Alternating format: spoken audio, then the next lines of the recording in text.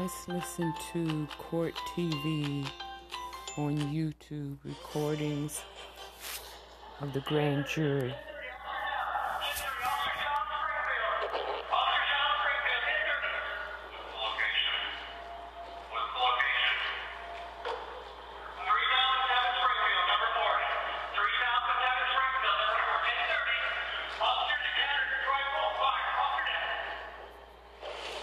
That is part of a recording that you were never supposed to hear.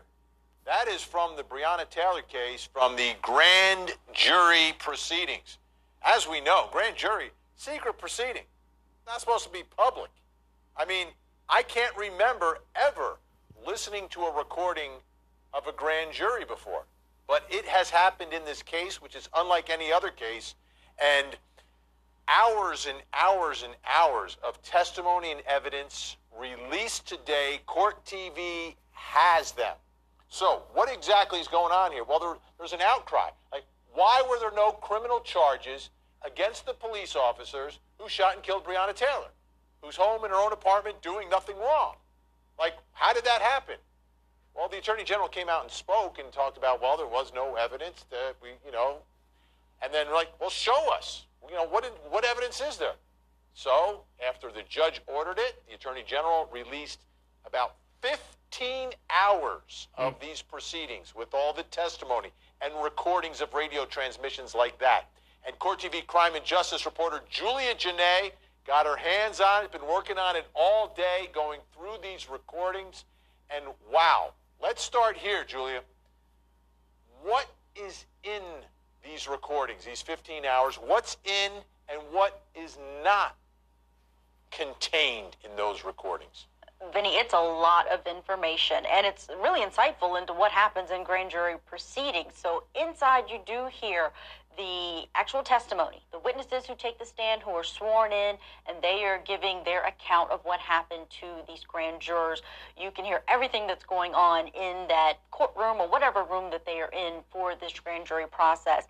And you can even hear some of the whispering at the prosecution table back and forth. So they really just turned on this audio recording and let it go. But what you don't hear are any opening statements.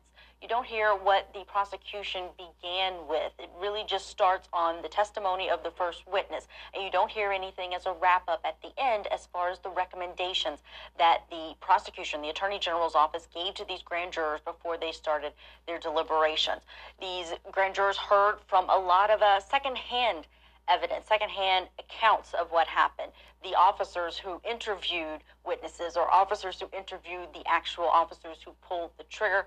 Here's an account of a woman who was in the apartment across the way from Breonna Taylor. She could see through her window, the back window of Breonna Taylor's apartment, and she described to the detective, Herman Hall, exactly what she says she noticed in those moments that the bullets first rang out. As soon as she had posed, she hears a pop and then hears a spray of bullets. Her daughter was downstairs making a sandwich and screamed. The scream was a bloody murder type scream. Excuse me. Dickerson calls 911 and runs downstairs checking to make sure her 11-year-old daughter is okay. Her husband Curtis was asleep, but all three children were awake when the shooting occurred. Her son was in his room. All the bedrooms are upstairs. His son was in his room watching something on his laptop, and her other daughter was in her room watching something on her laptop. The pop noise was a gunshot, and then she heard the spray of gunfire. There wasn't much time between the first gunshot and the spray of gunshots. She's familiar with gunfire because she has a carry and conceal permit and has been exposed to gunfire in the past. On the 911 call, she identifies a second round of gunshots, but believes it could have been the SWAT truck blowing off the parking lot gate.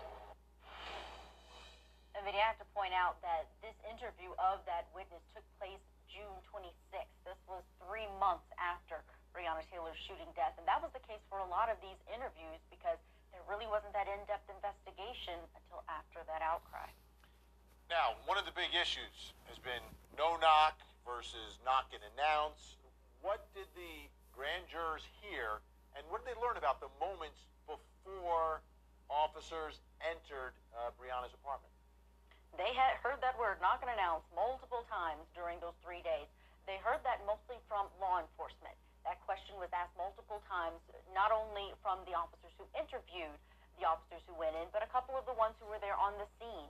And they all said that they knocked and announced that this was a 2-minute period before they went into Breonna Taylor's home, that they were knocking 6 and 7 times was the number that kept coming up in multiple accounts from law enforcement, where they said in one way or the other that they were police officers and then entered into the apartment after no one responded, and they felt like it should have been enough time for someone to come to the door. Here's one of the detectives talking about what happened the moment they breached that door. Let's show them who we are. Touchdown! Oh, what a play! An extraordinary goal! We will not abandon what we believe. Oh, these ads on YouTube. Once they quit contacting him, because it was good. I would say 1 or 2 minutes to be knocking on the door saying please, and I could hear her somebody inside. I could hear her. And we knew the target was. And it was the target was. She probably was supposed to be her kid, maybe her small child. So that's what we decided tonight. It was no more, but we wouldn't get time just because we know it's for kids. You can hear movement, but there's no answer. So John and I decided, let's go ahead and As far as the non-law enforcement witnesses, Vinny, they mostly talked about the gunshots. They did not hear or talk about the knocking, but the interviews with law enforcement, they indicated to these grand jurors that they did talk to one man who said that he heard the police officers announce. Now, the grand jury procedure, right? We never get to see it here on Court TV. I mean, this is the first time we're ever even getting to hear it. But part of it that's different than a regular trial jury is that the back and forth. That grand jurors, from my experience, a lot of times ask questions, and it becomes part of the process. What happened here? Were there questions that were captured on this audio? Yes, it was a very relaxed setting, it seemed. They were free to ask questions at the end of testimony, sometimes during testimony. You can hear on the audio grand jurors asking detectives or asking law enforcement witnesses, can you tell me more about that? How did you all know this about the bullets or know this about the gun that was used? And even in one situation, they gave a list of their questions to the prosecution, and the prosecutor gave those to the witness who returned to the stand the next day. Take a listen. And the third question is why body cams weren't activated. I can't answer that. I don't know why body cams weren't used for that. I'm sorry? Did the city say they don't use body cams for this type of operation? I don't know. I mean, if the city said that, I don't know it. I believe they've changed their policy since this incident. Because I knew when this happened. I'm not sure. I'm not sure what the city said, as far as body cams go. I do know that there are no body cams of that entry. The fourth question is, what was the formal plan, assignments for serving warrant? I'm not sure I can, was indicated by Cosgrove in the 9/18 interview. Was there a formal plan between the 7 officers as they made approach to serving the warrant? I'm not aware of one. We were limited in what we could see as far as the evidence, because we're hearing about these exhibits, and later there was a whiteboard that was brought into evidence that the detective said, yes, this is our plan before this warrant was executed. So that was one of the limitations, and we didn't hear about the recommendations. So we didn't hear if jurors had questions about what charges they could recommend. Yeah, that's the real issue here, right? No, you don't hear what. I mean, the Attorney General admitted, though, that he said, listen, I didn't recommend any homicide charges here because I didn't feel there was the evidence. And apparently, under Kentucky rules, they have to record the testimony. That's what the rule says. but they did not record any of the recommendations or deliberations. So, Julie Janae, 15 hours worth of stuff. So I know we're going to be working on this next week as well. Thank you so much. Thanks, Benny. When we come back, we're going to play the interview for you with Breonna Taylor's boyfriend, Kenneth Walker, the one who fired the weapon. Well, he was interviewed. That interview was played in front of that grand jury. We're going to play it for you next.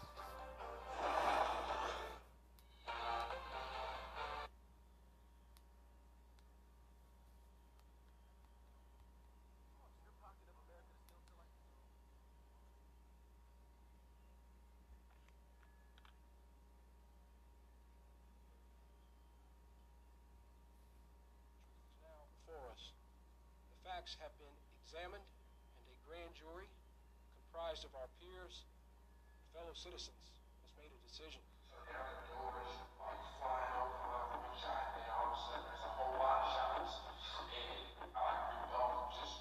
Grand jury proceedings are usually private, but in this case, a judge has ordered them to be released. There's been a lot of public pressure for the audio to be public because of a lot of the questions about the case and what the grand jury heard or didn't hear. So a big question in this case, particularly in the past few days, but in the months since Breonna Taylor was killed, has been, did officers announce their presence before they entered her apartment with a battering ram?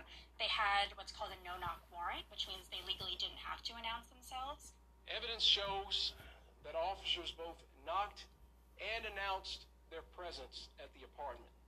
The officers' statements about their announcement are corroborated by an independent witness who was near in proximity to apartment 4. In other words, the warrant was not served as a no-knock warrant. When we all got in line, I knocked on the door, banged on it. We didn't announce first couple because our intent was not to hit the door. Our intent was to give her plenty of time in front of the door because this is, she's probably there alone. So we predetermined to give her plenty of time to come to the door. Banged on the door, no response. Banged on it again, no response. At that point, we started announcing ourselves, please come to the door. Please get a search warrant. While we're doing this, there was a neighbor or somebody upstairs, right on the staircase, that started arguing with Detective Henderson, Lieutenant Booker, and they were both giving commands to go back into his apartment, and he kept saying, I wasn't paying attention, but he was saying something about leaving a girl alone or something like that. But while he was doing that, we were still announcing the police, come to the door, police search warrant. When we banged, I probably banged on the door six or seven different time periods. Not 6 or 7 times, but 6 or 7 different times. It seems like we turned and ripped the doorway.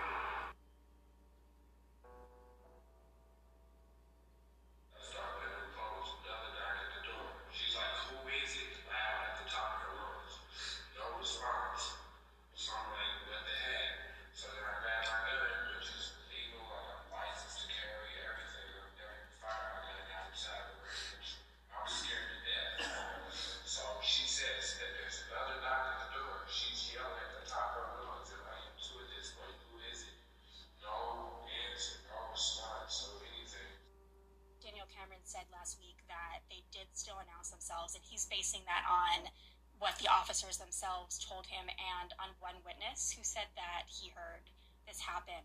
But it's a little bit tricky because that witness has changed his story. He initially said that he did not hear them announce themselves, later changed it to say that he did hear it, and has even said directly to us, to the Post, that he only heard them mention that they were police in passing to him as he was walking out his door.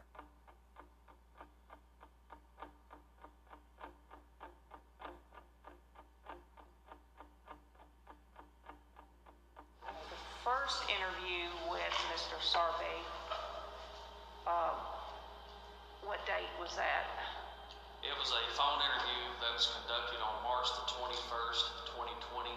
Mr. Sarpe stated he walked outside and he was told to go back inside. When he looked out of the window, he could see a lot of police cars and saw them in uniform, so he knew it was police. Mr. Sarpe stated no one identified themselves as police, but but he knew they were the police because of their uniforms. He stated he did not hear anyone knocking on the apartment door, and they did a second phone interview, which was on Friday, May the 15th. Mr. Sarpay was walking out the door to leave, and he noticed 4 to 5 gentlemen below the apartment stairs. The gentleman ordered him to go back into his apartment. When he went back into his apartment, he heard gunshots, pop, pop, pop. He heard the officers knocking on the door, and they were saying, "This is the cops." First interview, he didn't hear any knocking. And the second one, he did hear knocking and announcing of police. Yes, ma'am.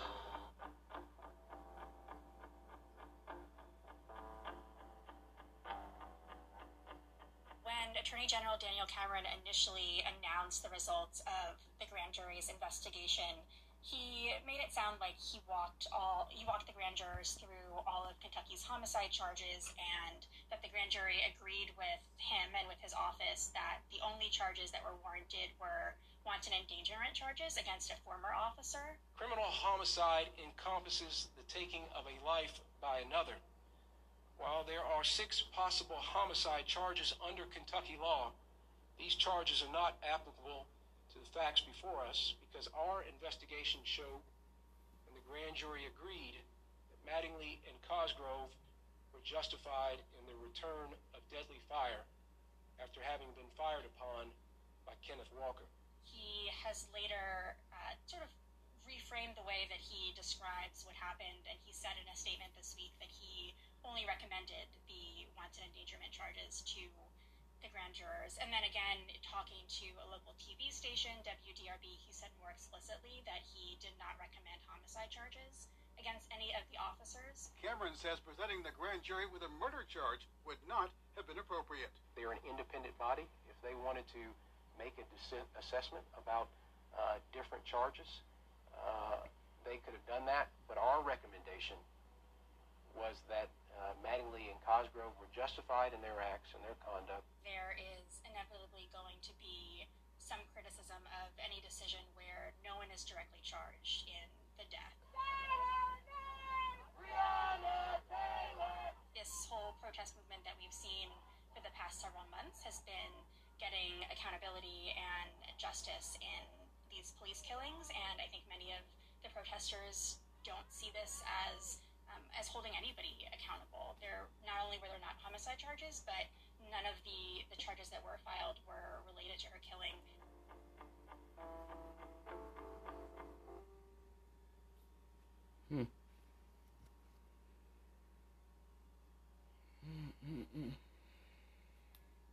Too many lies. Entirely too many lies. But liars lie. What can you say?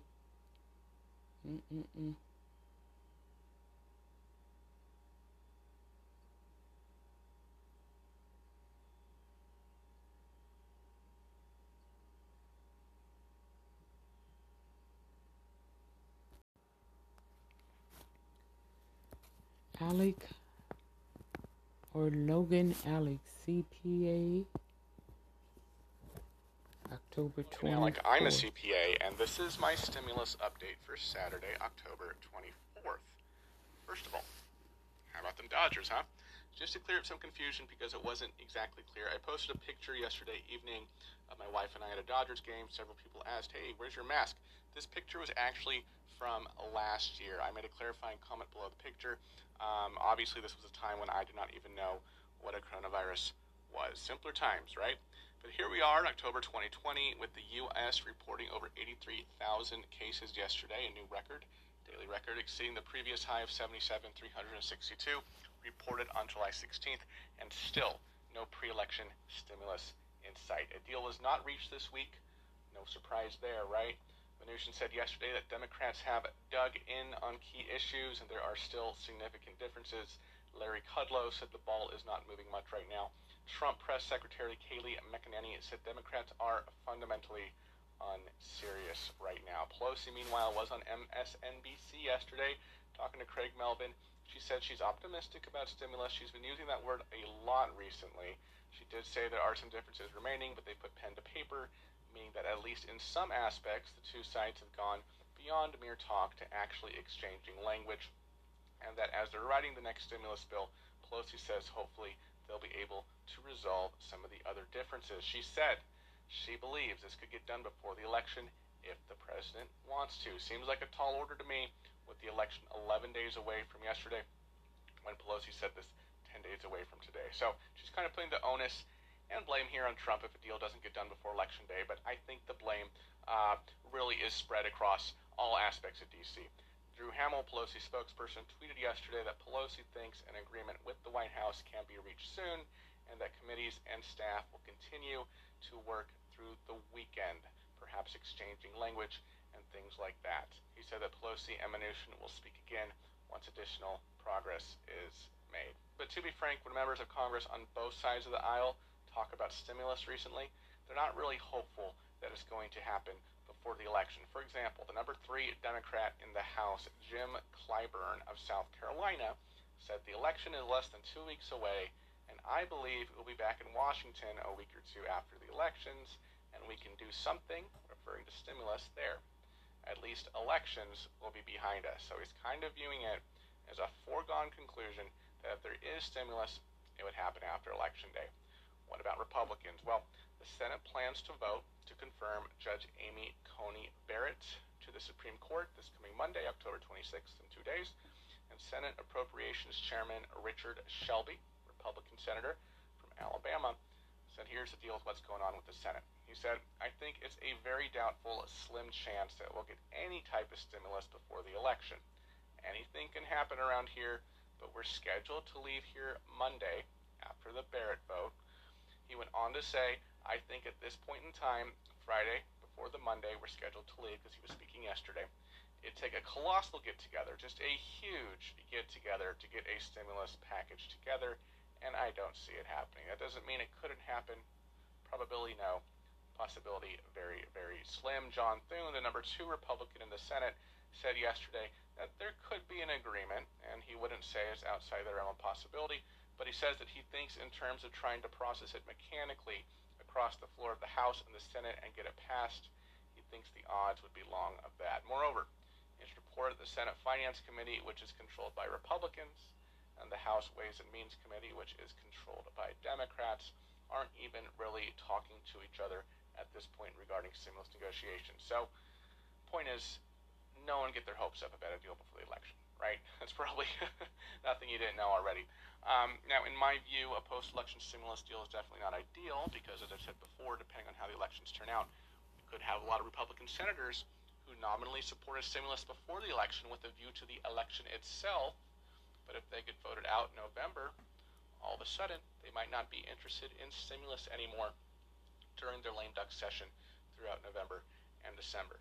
Now, something else that I know will probably be of interest to some of you is this. A group of Ohio landlords yesterday filed a lawsuit against the CDC and the Department of Health and Human Services, claiming that the CDC and the department overstepped their authority with the eviction ban. One of the attorneys for the landlords claimed that the CDC's eviction moratorium is a sweeping expansion of federal power over the rights of property owners nationwide, and that Congress never gave the CDC such authority, and the CDC is not allowed to make up the law as it goes.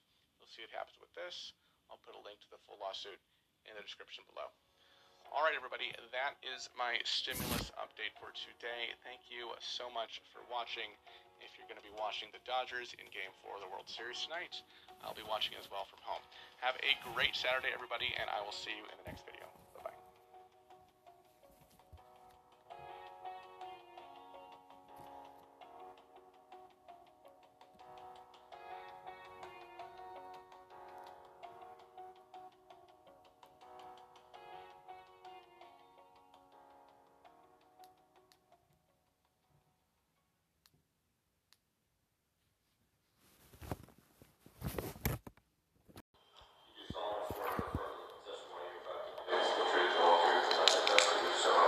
I do.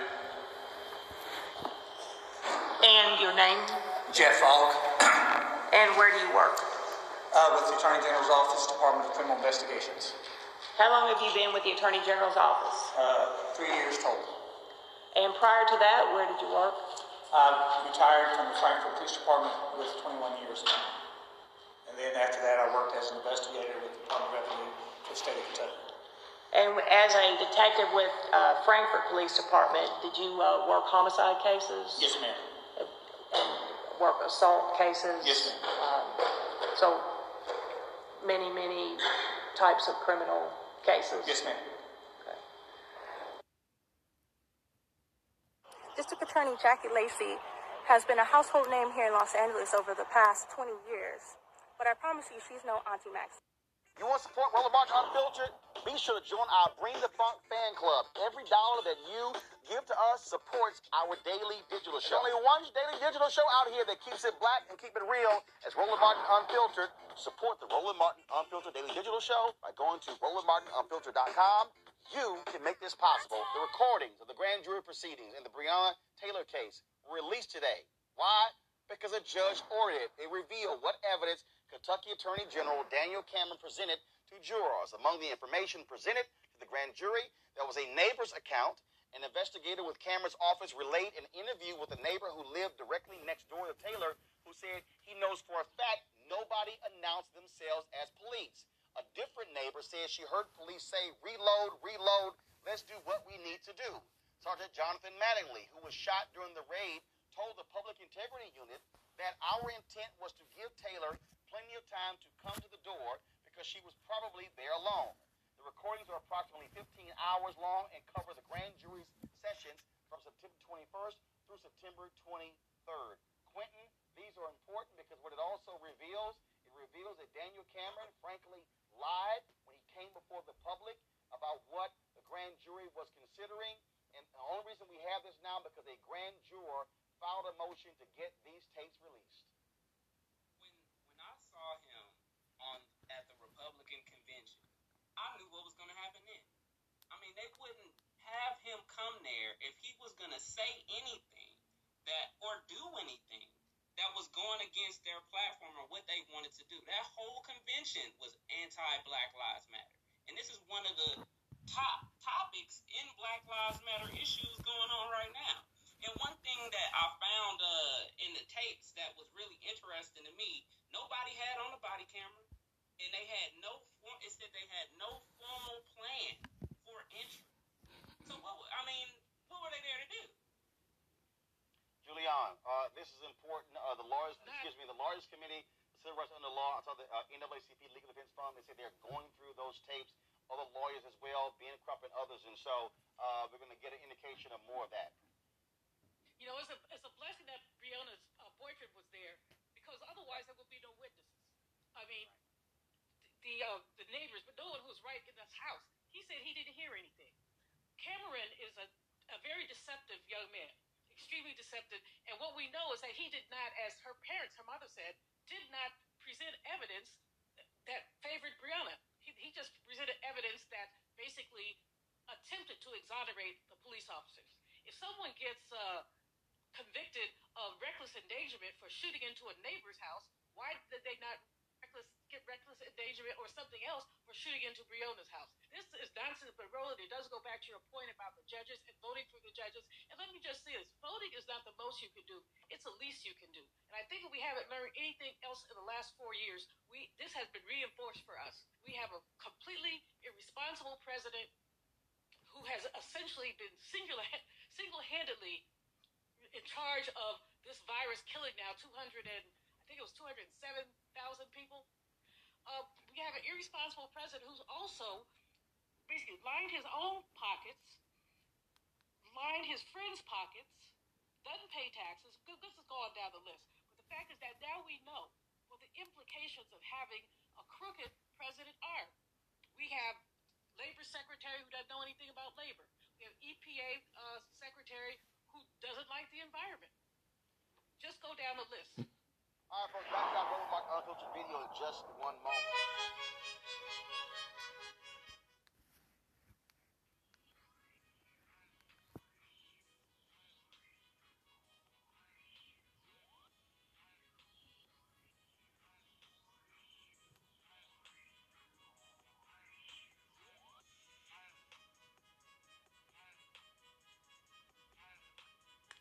those folks at Seek.com, of course, they black-owned company founded by Mary Spiel. They have a couple of great products that you can actually get. This is their VR headset.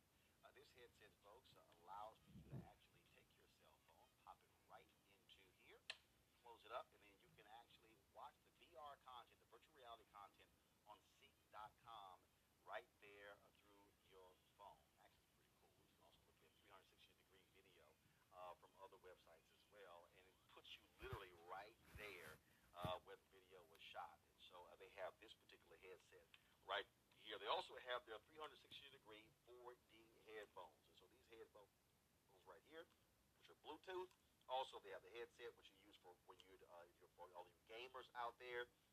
And then, of course, it has this amazing sound, really, which actually covers around. Typically, you just have the headphones just right here, but this actually has a sound that goes all around your head. I love these headphones. Love listening to music with them and watching videos as well. And so, all you got to do, folks, is go to Seek.com, Seek.com. Use the promo code RMVIP2020. That's RMVIP2020 to actually try these out. So that's what we want you to do.